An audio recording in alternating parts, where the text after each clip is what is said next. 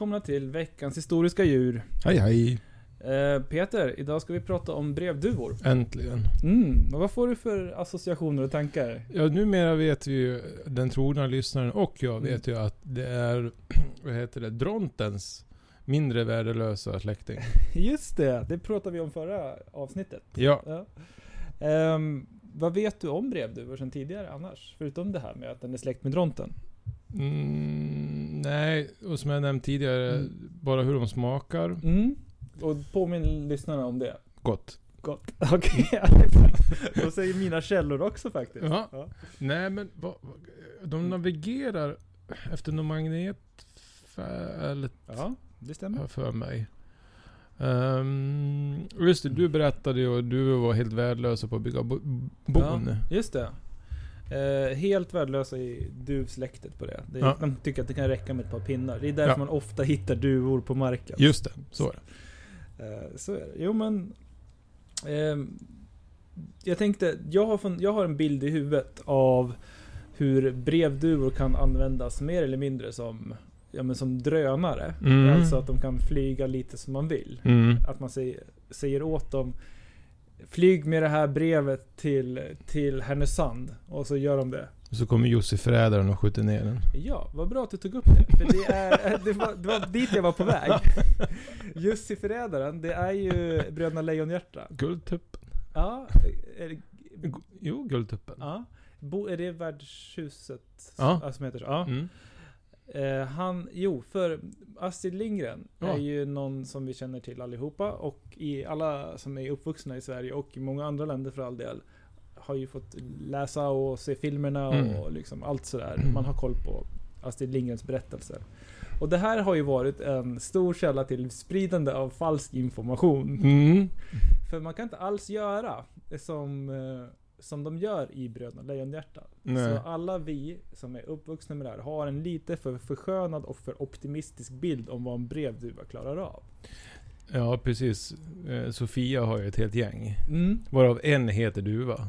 Ja, du har det här lite färskare än vad jag har. Nej, men det var många år sedan så. Men jag för mig att den här duvan som hon namnger är Paloma. Och Paloma är väl duva? Ja, det stämmer. Ja. Aha. Det är ändå tydligt, får man väl säga. Hon har en favorit. Ja. Favoriserar. Ja, precis. Nej, men det som blir fel här är ju att i Bröderna Lejonhjärta så skickar de här duvorna. De säger åt duvorna i princip att de ska flyga någonstans. Och så fungerar det faktiskt inte. Utan duvor kan hitta hem. Det är det enda stället de kan hitta till. Ja. Så för att om du ska ha en korrespondens, då behöver man ta med en massa duvor. Om du och jag skulle hålla kontakten, och du har varit på Höga Kusten, om du och jag skulle brevväxlat under tiden med hjälp av brevduvor, då hade du varit tvungen att få med dig några brevduvor som jag har fött upp, samtidigt som du skulle lämna några av dina egna brevduvor i Höga Kusten. Du hade skaffa någon sorts Höga Kusten brevduvor. Just det, de. Och så skulle du få brevduvor av mig då. Ja. Det hade ju varit smidigt, och det är ju därför vi inte heller har hållit kontakten med brevduvor. Men då måste man alltså åka med de här duvorna tillbaks. Ja, men så funkar det ju då. Ja. Precis. Eller du vet att du ska till Höga Kusten några dagar, så du får åka upp då till Övik eller vart man nu är. Hämta de här brevduvorna, lämna dem hos mig. Få med dig några av mina och sen ta hand om dem. Precis. Sen får du ta med dem då. Det är ju inte det smidigaste. Nej, det är inte det smidigaste. Men det finns ju andra användningsområden.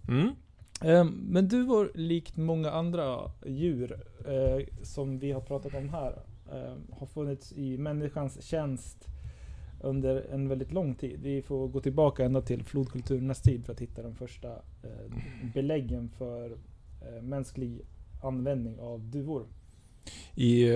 Hur långt tillbaks då? Är det till sumererna eller? Mesopotamien, så då är det sumerer, har jag för mig. Ja, just det.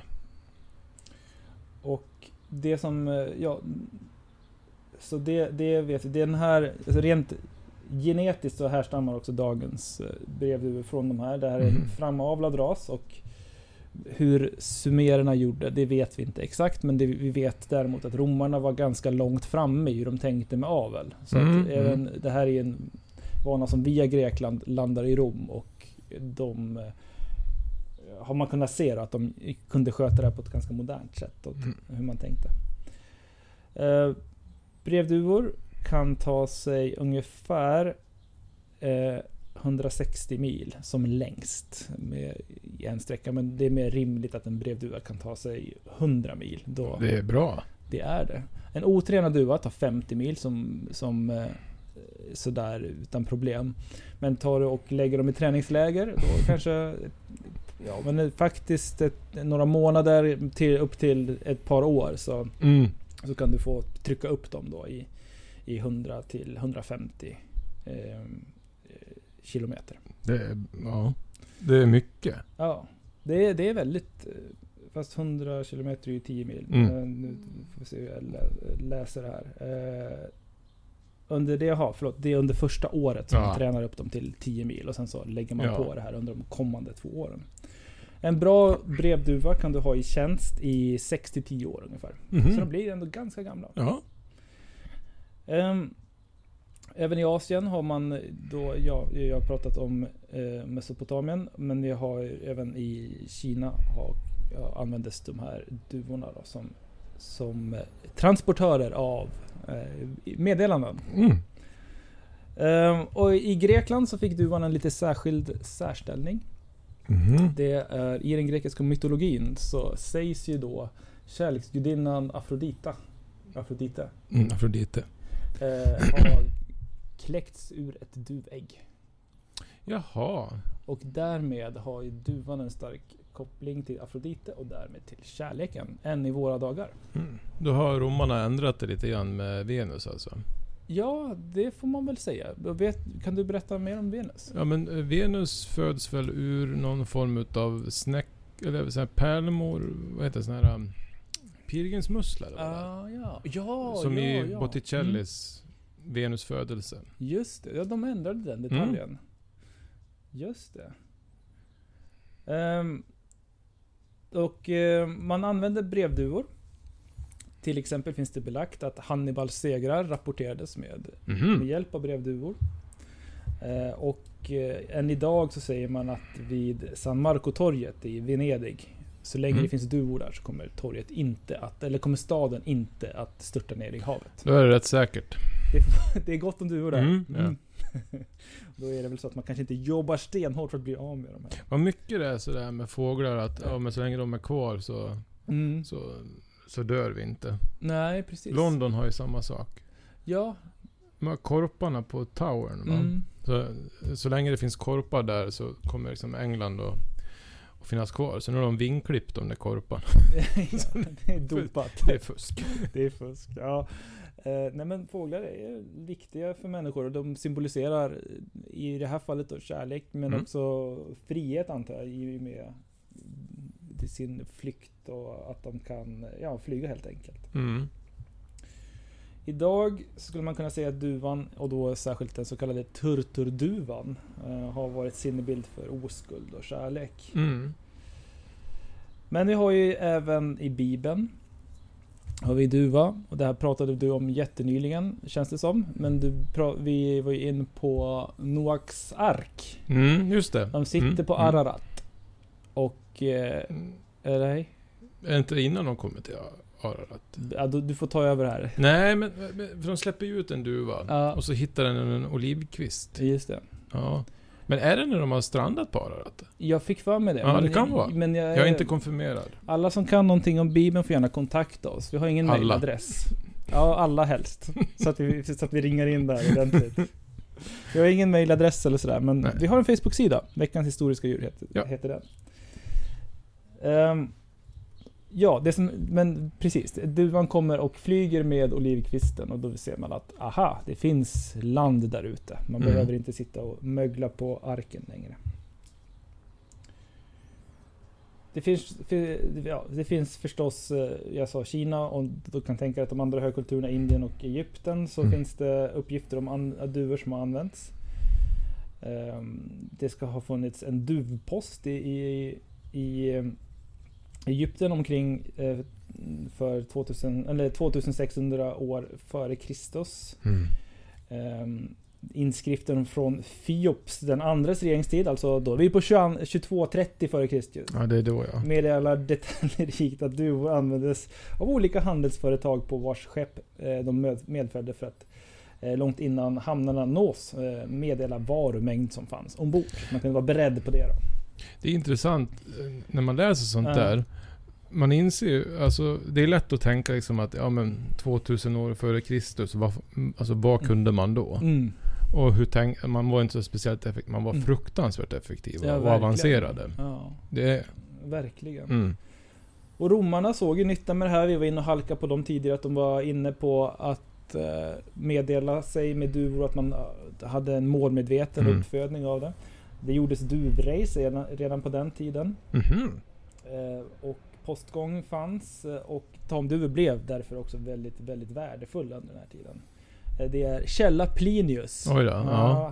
Han menar att att man kunde betala enorma summor för tamduvor. Julius Caesar, en av romarrikets topp 5 får man väl säga. Ja, topp 3 borde väl nästan vara. Till och med. Han ordnade under här tåget i Gallien duvstafett. Nämen. Ja, visst.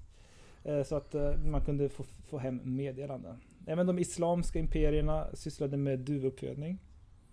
Och det här då hänger med över korstågen, över medeltiden och fram till idag. Än idag förekommer tävlan med duvor. Och duvor kan vara riktigt, riktigt värdefulla. Många miljoner kan de bästa duvorna inbringa. Oj. Det är en sport som har gått ner lite grann i Europa, men i Asien så lever det lite starkare. Det är inte så att det ska vara med i OS nu när det är i Asien? Nej, det hade ju varit något ändå. Jag tänker om dressyr och hästhoppning kan vara med. Varför inte egentligen? Brevduve. Race. Vet du hur det går till när man tävlar i brevduva? Är det någon tids... Kanske? Ja, det är inte så dumt. Det är vad ska man säga, genomsnittlig hastighet. Det är det? Ja. Så är det inte snabbast? Nej, utan man får ta... Eller jo, det blir ju det. Den som har högst genomsnittlig hastighet. För det går till så här att då samlar man alla som vill tävla på... Man samlar in deras duvor och kör dem till en plats där man släpper ut dem. Och när de är framme vid ens duvslag, då ska man rapportera. Hej, nu är de framme. Och eftersom alla duvuppfödare bor på olika ställen så gör man en beräkning då. Hur snabbt har det gått genomsnittligt för den här duvan att ta sig. Så det är en viss ärlighet inblandat? Ja, det behöver det ju vara. Och det här är liksom jag har grävt ganska grunt i just det. Och det är vad jag har fått fram. Så här går det till i Sverige. Och så det var en bild på en sån här vagn med duvor som skulle släppas ut i Trelleborg. Och så skulle de här då ta sig hem. Ja. Jag kan säga att duvsporten är inte särskilt stor i Sverige. Nej, det kan jag tänka mig. Men jag tror att principen ändå är densamma. Sen får man väl hitta punkter som passar för deltagarna på något vis. Ja, men vilken konstig sport. Ja, det får man säga. Men också just konstigt där att man har använt det så länge. Hur kunde man komma på det här då? Det vill säga att den här tar sig nog tillbaka. Ja, det är ju jätteintressant att fundera kring. Alltså när man upptäcker det för första gången. Jag brukar sätta som måttstock att baka bröd alltså med hjälp av jäst. Det tycker jag är bland det konstigaste som finns. För det är många steg och det är lurigt att komma på att man ska ha i en svamp under en tid där man är lite så här, saker som jäser och luktar illa kanske inte var någonting man ville syssla så mycket med. Ja, men... Är det konstigare än att baka bröd? Ja, med tanke på att om man har jäst... Alltså man har väl sett någon form av jäsning när man gör alkohol. Just det. Och då kan man liksom kanske härleda det därifrån. Men en duva... Det är sant. Det är bra. Då är det ju någon som har kollat upp i ett träd och tänker... Där han var här förut. Ja. Den där känner jag igen. Ja, det måste ju vara så. Ja, men flyttfåglarna kommer ju tillbaka varje år. Ja, men varför tog man inte en sparv då? Det kanske gjorde det, men bara konstatera att den här var inte så bra. Nej, den här gjorde dåligt man testar sig fram. Störtade. Ja, men det behöver ju vara någon sort... Dels behöver den ha viss bärkraft. Ja, just den behöver vara stor nog för att hålla i eller kunna hålla uppe ett meddelande även om det inte är så stora meddelanden man skickar med. Men dels det och sen också jag vet faktiskt inte. Nej. Men det är jätteintressant att fundera på hur 17 kom man på att det är just den här och kanske var det så enkelt att de var lätta att tämja. Alltså duvor är ju lite för tama uppfattar man dem ofta om man bor i en stad eller om man är på San Marco-palatsen eller sådär. De är ju väldigt präglade på människor och jag tror att det säkert har hjälpt till. Det tror jag faktiskt stämmer. Det är nog en bra gissning. Och till skillnad från hönsen så kan de ju faktiskt flyga. Alltså hönsen hade ju säkert varit jättebra på att lyda och kunna ta ganska stora meddelanden. Men de skulle också ha ganska begränsad. Det är sant. Ja. Nej, men man har ju haft duvor länge och anledningen till det är ju dels för att de är lätta att tämja men också för att de smakar bra, som du var inne på tidigare. Och det är nog en utveckling av det. Jag tänker också att vi ska inte underskatta människans förtjusning att leka. Är det någonting som barn generellt sett gillar, skulle jag säga att de gillar när man transporterar meddelanden eller små saker till varandra. Bygger du en liten linbana så kommer i alla fall barnet vara i närheten och sugen på att titta på det här en kvart i alla fall. Så är det. Och kanske är det ju lekfullheten. Ska vi se om den här duvan kan flyga från mig till inte vet jag, nästa hus. Och skicka med ett litet meddelande. Jo, men människans lekfullhet har nog hjälpt till utvecklingen. Ja, jag tror det. Några hållpunkter under medeltiden. Efter korstågen kom användningen av brevduvor först till östliga Europa. Bland småfurstarna vid Ren utbröt en fullkomlig duvpostepidemi. Man blev väldigt förtjust i det. Venedig 1204. Man skickade viktiga meddelanden och det här med San Marco. Dyker upp där för första gången. De tankarna om att San Marco-platsen ska vara en plats som är skyddad av duvorna. Osmanska riket, Sultan Suleiman satte upp en välorganiserad duvpost 1541. Han satte det liksom i system där. Och lät regelbundet föra fåglarna med kamel och skepp till platser där det kunde vara bra att ha duvor som kunde flyga tillbaka till Konstantinopel. Nyare tiden, då är vi lite senmedeltid här. Då är det även så att spanska armén sysslar med duvpost och under Napoleontiden så finns det kontakter med duvanvändning och det finns någonting som jag skulle vilja snöa in lite på här, nämligen Rothschilds kupp. Och jag läser lite innantill. Det här är från det här är för KG Rundgren som har skrivit Brevduvan, en kulturhistorisk studie. Och jag tror att den låg någonstans på, om det var typ myntkabinettet eller liknande. Jag kan undersöka saken senare. Men det är det som är källan på det här i alla fall. Rothschilds kupp i alla fall. I början av 1800-talet hade den största bankirhusen i London och Paris börjat använda brevduvor vid börsspekulation för att få snabba nyheter om politiska händelser. Rothschild hade agenter vid slaget vid Waterloo. Han kände till utgången av slaget bara någon timme senare genom agenternas brevduvor. Man kunde då inte sända depescher utan hade överenskomna märken. Ett N med en krona över betydde Napoleons nederlag. Engelsmännens högsta ledning under Wellington lät sända segermeddelande via optisk telegraf. Känner du till någonting om optisk telegraf? Men är inte det att man bara att man, blänker? Jo. Typ någon liknande morsealfabet via linser. Det stämmer. Ja. Och vad har vi då för problem med att använda en sån i England? Jo, men det är inte helt... Det är aldrig sol. Nej, precis. Och gärna dimma. Ja. Så det här meddelandet, bara halva meddelandet gick fram. Det går heller inte att använda röksignal. Nej. Det är helt värdelöst land. Och särskilt inte under industrialiseringen. Nej. För man lyckas skicka meddelandet Wellington defeated. Men. Och fortsättningen skulle vara Napoleon. två helt olika saker. Det blir fel. Så då var det, för det kraftig dimma liksom uppstod och man kunde skicka med Wellington defeated och sen så resten föll bort. Men Rothschild satt ju med facit på hand. Ja. Så han kunde då med hjälp av de här duvorna köpa in värdepapper som man i London trodde hade blivit värdelösa i och med engelska nederlaget.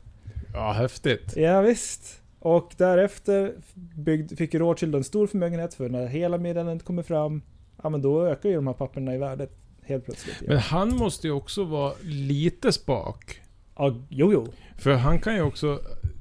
Han måste också tänka, okej, de har fått ett meddelande, jag har fått ett annat. Ja. Det kan ju vara så att min kille har missuppfattat. Faktiskt. Ja, verkligen. Så, ja. Men frågan var om han redan hade börjat köpa in grejer då, när för duvan var kanske snabbare den här optiska telegrafen. Vi vet ju inte detaljen här, men det är ändå fascinerande faktiskt. Ja, det var en bra historia. Reuters känner du till. Nyhetsbyrån. 1851 så hade man en regelbunden duvpostlinje mellan sina kontor i Aachen och Bryssel. Belgien har tydligen varit lite av ett så här europeiskt centrum för duvor och har varit det fram till nyligen. Ja, men de har mycket konstiga saker i Belgien. Ja, det är alltså faktiskt konstiga tävlingar. Jag tänker inte ens syna dig på det. Det är bara, så är det bara. Ja, jag såg något program. Då har de tävlingar i sångfågel. Jaha. Där man ska sitta och räkna. Då har man en sångfågel i en bur. Så ska man räkna många gånger den sjunger. Så sitter folk längs vägen och så räknar de. Och så ska man hålla reda på grannen så inte den fuskar. Och sådär. Så man ska hålla reda på 3 fåglar. Sådär. Det låter som bluffstopp. Ja, med sångfågel. Ja. Och sen har de så här tävlingar i piprökning. Jaha. Hur länge man kan hålla pipan i levande. Jag tror att det här är en konsekvens av att man har mycket god öl i Belgien. Att de har hittat på ganska meningslösa sporter så att man kan dricka öl under tiden. Jag tror att man har hittat på mycket fritidssysslor. För det var någon som sa att Belgien är ett land som man har uppfunnit så att England och Frankrike har någonstans att slåss. Ja, det är träffande. Hörru du, jag har ett par historiska nedslag till som rör... Men jag måste fråga dig en sak. Kör. För det under medeltiden, det fick ingen backlash under pesten. Det får vi anta att det fick. För ett tag trodde man att det var fåglar som bar med sig smittan. Och om det var en explosion... Jag har inga källor rörande det, men jag tror att du har garanterat rätt. Då tar jag det. Vi hoppar fram lite grann. Och vi landar i en väldigt spännande händelse, nämligen André-expeditionen. André-expeditionen hade nämligen köpt 60-tal duvor från Belgien. Han fortsatte den stolta svenska traditionen som började med Vasa. Ja. Att det gått rakt åt helvete. Ja, men vi kan nämna det. André-expeditionen, jag tror de flesta vet det här redan, men vi säger ändå. Det här var alltså 3 hipsters kan man väl säga, som tog på sig sin tids mest moderna kläder som absolut inte var speciellt anpassade till väder. Nej. Packade ner lite champagne och drog till Grönland för att sedan kunna ta sig vidare mot Nordpolen i luftballong. Ja. Redan vid avfärd så märker de att luftballongen läcker och de tänker och så seglar de vidare vågat. Och sen syns de aldrig till igen. Ja, men det sista de tänker, den där isbjörnen ser god ut. Ja. För de dör ju av trikiner, va? Ja, det finns ju, det här är ju Bia Usma har gjort det här till sitt livsstilsprojekt, att hon ska ta reda på mer om det här. Och i dagböckerna och det som kommer fram i det hon har skrivit om det här är att trikiner är en teori, men det stämmer typ inte riktigt. Nej. Men ingenting stämmer riktigt. Så vi vet liksom inte exakt, men trikiner är den linje den moderna forskningen har gått på längst under längst tid så. Och antagligen är det, men vi vet inte. Det var dumt i alla fall. Ja, gud. Ja, men det som finns det är ju hisnande historia med de här som seglar mot sin död. Och där de överlever väl ganska länge på den här vitön som ligger mitt i ishavet, och till slut så dör de en efter en, de här expeditionsmedlemmarna. Men deras dagböcker hittas på 30-talet, alltså typ 35 år senare. Ja. Så jag läser lite mer innantill här. Från KG Rundberg tror jag han hette. Rundgren, förlåt. Rundgren. Ja. 1895 beslöt Aftonbladet att sponsra brevduvor till den av André planerade ballongexpeditionen för att nå Nordpolen. Och de köptes då i Belgien, som jag sa. På Fruholmen gjordes flera flygövningar. Bland annat sändes 8 brevduvor från en valfångare några mil ut till havs. Endast 4 återvände. En av duvorna infångades på norsk bark mitt i Nordsjön. När man närmade sig Shields flög den i land. Jag vet inte riktigt vad Shields är, men en hamn antar jag. Ja. Under tiden hade man annonser inne i tidningarna i Nordnorge där belöning utlovades till den som fann duvor som tillhörde expeditionen. Sommaren 1896 hade André planerat att göra sin ballongexpedition. Som bekant fick man ej den rätta vinden, varför expeditionen kom att avsegla 1897. Emellertid, när man 1896 får upp till Spetsbergen hade ballongexpeditionen med sig 83 duvor. Alla var i ypperligt skick. Man hade depechhylsor, det är det heter, den här man skickar meddelandet i. Och de trär man på en stjärtfjäder. Man har ingenting runt benen på duvorna. Alltså, det är stjärtfjädrarna som gäller för transport. Och nu lyckas jag scrolla bort det där på ett mycket irriterande sätt. Jag ska se om jag kan hitta den här. Det är också ett olycksbådande att säga att de var i gott skick. Ja, det får man säga.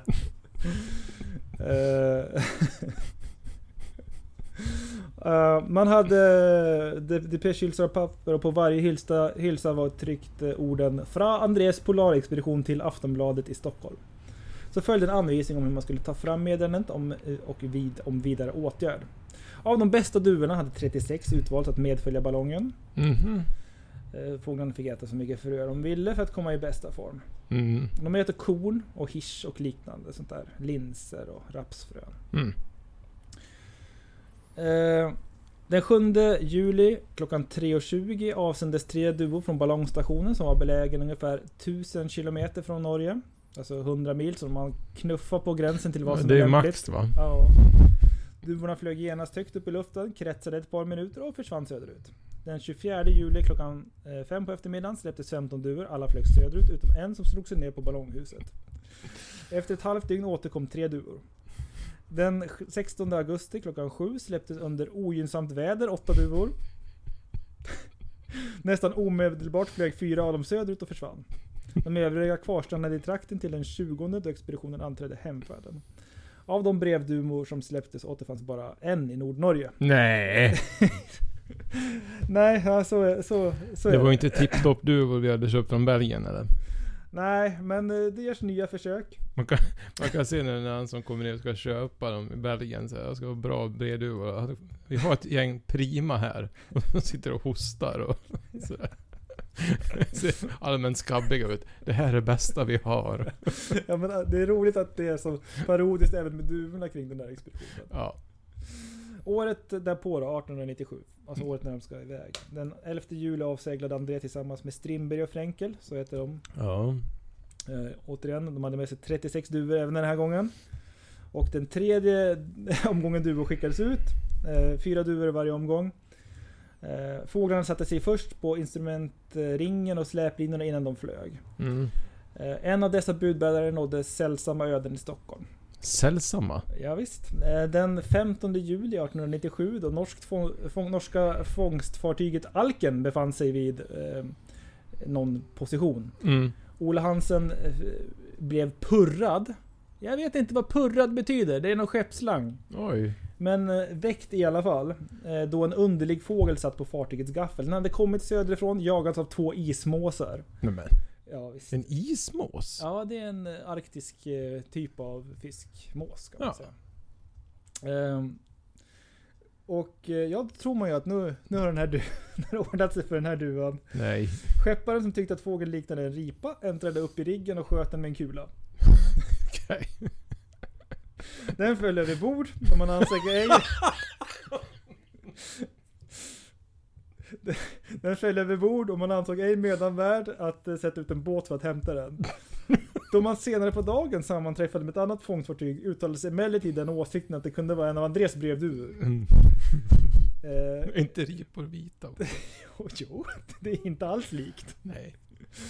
Skepparen återvände till det ställe där han skjutit fågeln. Och lät sätta ut 2 båtar för att söka efter den. Och då hittar de faktiskt den, märkligt nog. Den flöt omkring där. Ja visst, de får upp den på båten. Och där fann de ett pergament där det stod från Andrés polarexpedition till Aftonbladet, Stockholm. André Hyllsträtt från sidan framtag 2 brev. Av disse telegrafers det almindelig skrift Aftonbladet, det med hastighetsskrift skrevne sändes till första post till avisen. I hylsan fanns det lilla brev som lyder från Andrés polarexpedition till Aftonbladet. Och så vilken tid de hade skickat iväg. Ja. Allt väl ombord. Så där, ja. Detta vad skönt att den här duvan dog för en god, viktig nyhet. Ingenting har hänt. Nej, precis. Så var det med den. Lite grann om hur duvorna används här. Men vi ska det sista vi tar upp här är att Strindberg sitter i Paris under den här tiden. Han är kusin med Nils Strindberg ombord på polarexpeditionen. August Strindberg alltså. Ja, och jag har jobbat med en som heter Fränkel. Är det sant? Ja. Vet inte om det är släkting. Ja, var det norrman? Nej. Men jag tror att det kanske var så att de här slogs ner i Sverige. Så jag vet inte. I dagboken antecknar August Strindberg. Ja. Han har absolut ingenting med det här att göra. Han sitter och grubblar i Paris. Men jag antecknar det här. Ja. Han antecknar den 16 juli. Såg på eftermiddagen 2 duvor flyga mellan norr och söder. Sade Herlin. Det där är Andrés duvor. Va? I Paris? Ja. Det stämmer ju såklart inte. Men så sitter August Strindberg och funderar. Han är stensäker. Här har ju då expeditionen försvunnit. Ja. 17 juli antecknar han. Morgonen efter vaknade jag av ett skrik. Så som från luften liknade en döendes ho. Det fortsatte en stund och drog från norr till söder. Jag tänker på Andrés ballong. Varför? Vet ej, men det var hemskt. Oj. Ja. Han tecknar eller en vecka senare ett telegram och menar ett telegram meddelat att Andrés ballong varit i synlig i Vita havet 17 juli och att fåglar kretsar över den. Ja, så gjorde han. Ja, alltså Strindberg har ju lämnat efter sig mycket bra och mycket konstiga saker. Det får man verkligen säga. Den duva som jag tänkte att du skulle få sätta tänderna i idag för bedömning. Alltså jag plockar ju med det andra också lite grann, såklart. Det får vi. Ja, det var för bra för att vara sant. Vi behöver ha kontext och historia. Men vi ska prata om kerami. Kerami. Ja. Nu känner jag igen någonting här. Ja, det är faktiskt så att du en gång i tiden har tipsat mig om den här duvan. Det är första världskriget. Ja, visst. Det stämmer bra. Franska trupper är inringade. Men de har med sig brevduva. Ja. Och för att kunna komma ut där så är deras sista hopp att få iväg det här meddelandet. Det här är slaget vid Verdun. Oj. Man är inringad. Det är inte franska soldater. Det är 200 amerikanska soldater förstås. Ja. Jag lurades av namnet. Sista chansen för dem att få ut meddelandet om att de är omringade är att skicka med den här brevduvan. Och brevduvan flyger över krigszon, ingenmansland, träffas av projektiler. Nej! Skadad, kommer fram ändå, får fram meddelandet och amerikanska trupper kan undsätta sina soldater. Annars hade det gått mot en säker död. Det här var något annat än Andrés duvor. Ja, verkligen. De där måndagsexemplaren hade ju ingenting mot det här. Kerami finns uppstoppad idag på museum. Saknar ett ben. Kanske från den här modiga flykten över fienden. Ja, där har vi det. Ja, det där var coolt. Ja. Men fick den någon medalj eller något sånt? Ja, men det stämmer. Det stämmer. Den fick en medalj. Är det franskt? Nej, det var... Amerikansk? Precis. Då finns det ju några. På Wikipedia-sidan står det så här. The pigeon was awarded Croix de Guerre. Ja, okej. Ja, det lät lite franskt. Ja, det får man säga. Oak Leave Cluster for his heroic service. Skickade inte bara det här meddelandet som jag nämnde nyss, utan även andra. Dog vid Fort Monmouth i New Jersey långt efter kriget. Visserligen på grund av de här skadorna han hade nått, men avled på grund av det här. Fick även en guldmedalj från Organized Bodies of American Racing Pigeons Fanciers. Ja, det ska han ha. Ja, verkligen. Jag såg någonting med någon Dickens. Vadå Dickens? Ja, men inte Charles Dickens utan någon annan. Ja, kanske någon gammal sån officer. Ja. Det där med eklöv är också väldigt gammalt inom militären. Romarna fick ju eklövskransar för mod i strid. Ja. Caesar fick tydligen en också i tidig ålder. Så det tas med och delas ut då till heroiska duvor senare. Ja, men jag tror vi stannar där. Jag tror att det är dags för bedömning, Peter. Ja, och då har vi då 5 kategorier. Det är superkraft, rolighetsgrad, historisk kontext, nyttoindex och djuret i sig. Och då ger man en summa 1-10 på varje och så plussar man ihop det till en total summa. Ja. Superkraft. Ja, det här med 150-100 mil är ju imponerande. Det är lite av en superkraft tycker jag. Ja.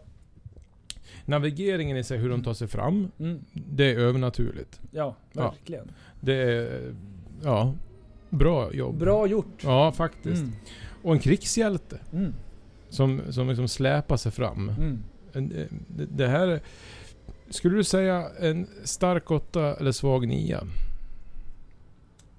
Ja, jag tycker nästan att det är en 9. Ja, vi säger det. Vi struntar i Andreas, du skyller på Andreas. Ja, vi kommer till han nu.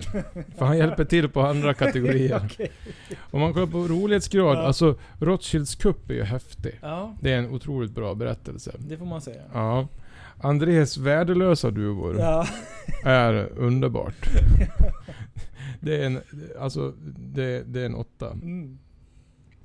Oj, där ska jag skriva. Det är en 8. Historisk kontext är extremt lång. Det är en imponerande med alltså storheter som Hannibal, Caesar och den täcker ju en hel tidsaxeln på sätt och vis. Ja, alltså historisk tid, då är duvan med. Ja, det är 9. Ja. Det här kommer ju bli... Ja. Visst är det så att den gamla boxen Mike Tyson började med precis. Han förde upp duvor uppe på sitt tak. Och i underhållsbranschen så får vi inte glömma bort den underbara, tecknade serien Stoppa duvan. Jaha, den känner jag inte till. Men jag har hört folk säga uttrycket ibland. Ja, och sjunga sången. Ja, som är helt sinnessjuk. Ja. Nyttoindex. Det krigshjälte går ju inte att säga ifrån. Alltså det går ibland. Men man kommer ju inte ifrån att det är det går bara en väg. det är en ganska bra kommunikationssätt. Men inte fullt så bra som det skulle kunna vara. Nej, men precis. Ja. Här sätter jag i alla fall... Och mat. Mat också. Ja. Och sport. Sport, även det. Ja. Sällskap. 7. Ja. Men djuret i sig. Ja. Nej, folk är äcklade av duvor. Man sätter upp spikar för att inte duvorna ska... Alltså det är inte de här brevduvorna, men dess kusiner. Men vi måste ju... brevduvor är ju mycket mer sympatiskt. Turturduvor, diamantduvor är vackra också. Oj, de känner jag inte till. Nej, de har man i bur. Väldigt vackra fåglar. Vet du vilka duvor vi har i Sverige förresten? Ringduva och skogsduva. Det stämmer. Och så har vi då tamduvorna som är korsningar. Och sen har vi också något som heter turkduva. Ja, just det. Inte så lika vanlig. Var mer vanlig för 50 år sedan.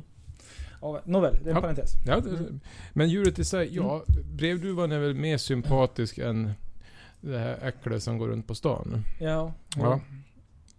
Men det är fortfarande bara en duva, så vi sätter en 6. Och då ska vi då slå ihop det här. Då har vi alltså 18, 26, 33 och 39 poäng. Ja, rasande höga betyg. Ja. Men det ska den ju ha. Den har varit i människans tjänst genom alla tider. Hade den varit lite mer sympatisk, då hade det nog varit det högsta poäng i V1. Ja, mycket möjligt. Nästa vecka, då kommer vi att göra en liten sammanfattning och peka ut vilka djur som har varit bäst, vilka som har varit sämst under vår programserie så här långt. Och kanske mest minnesvärda. Ja.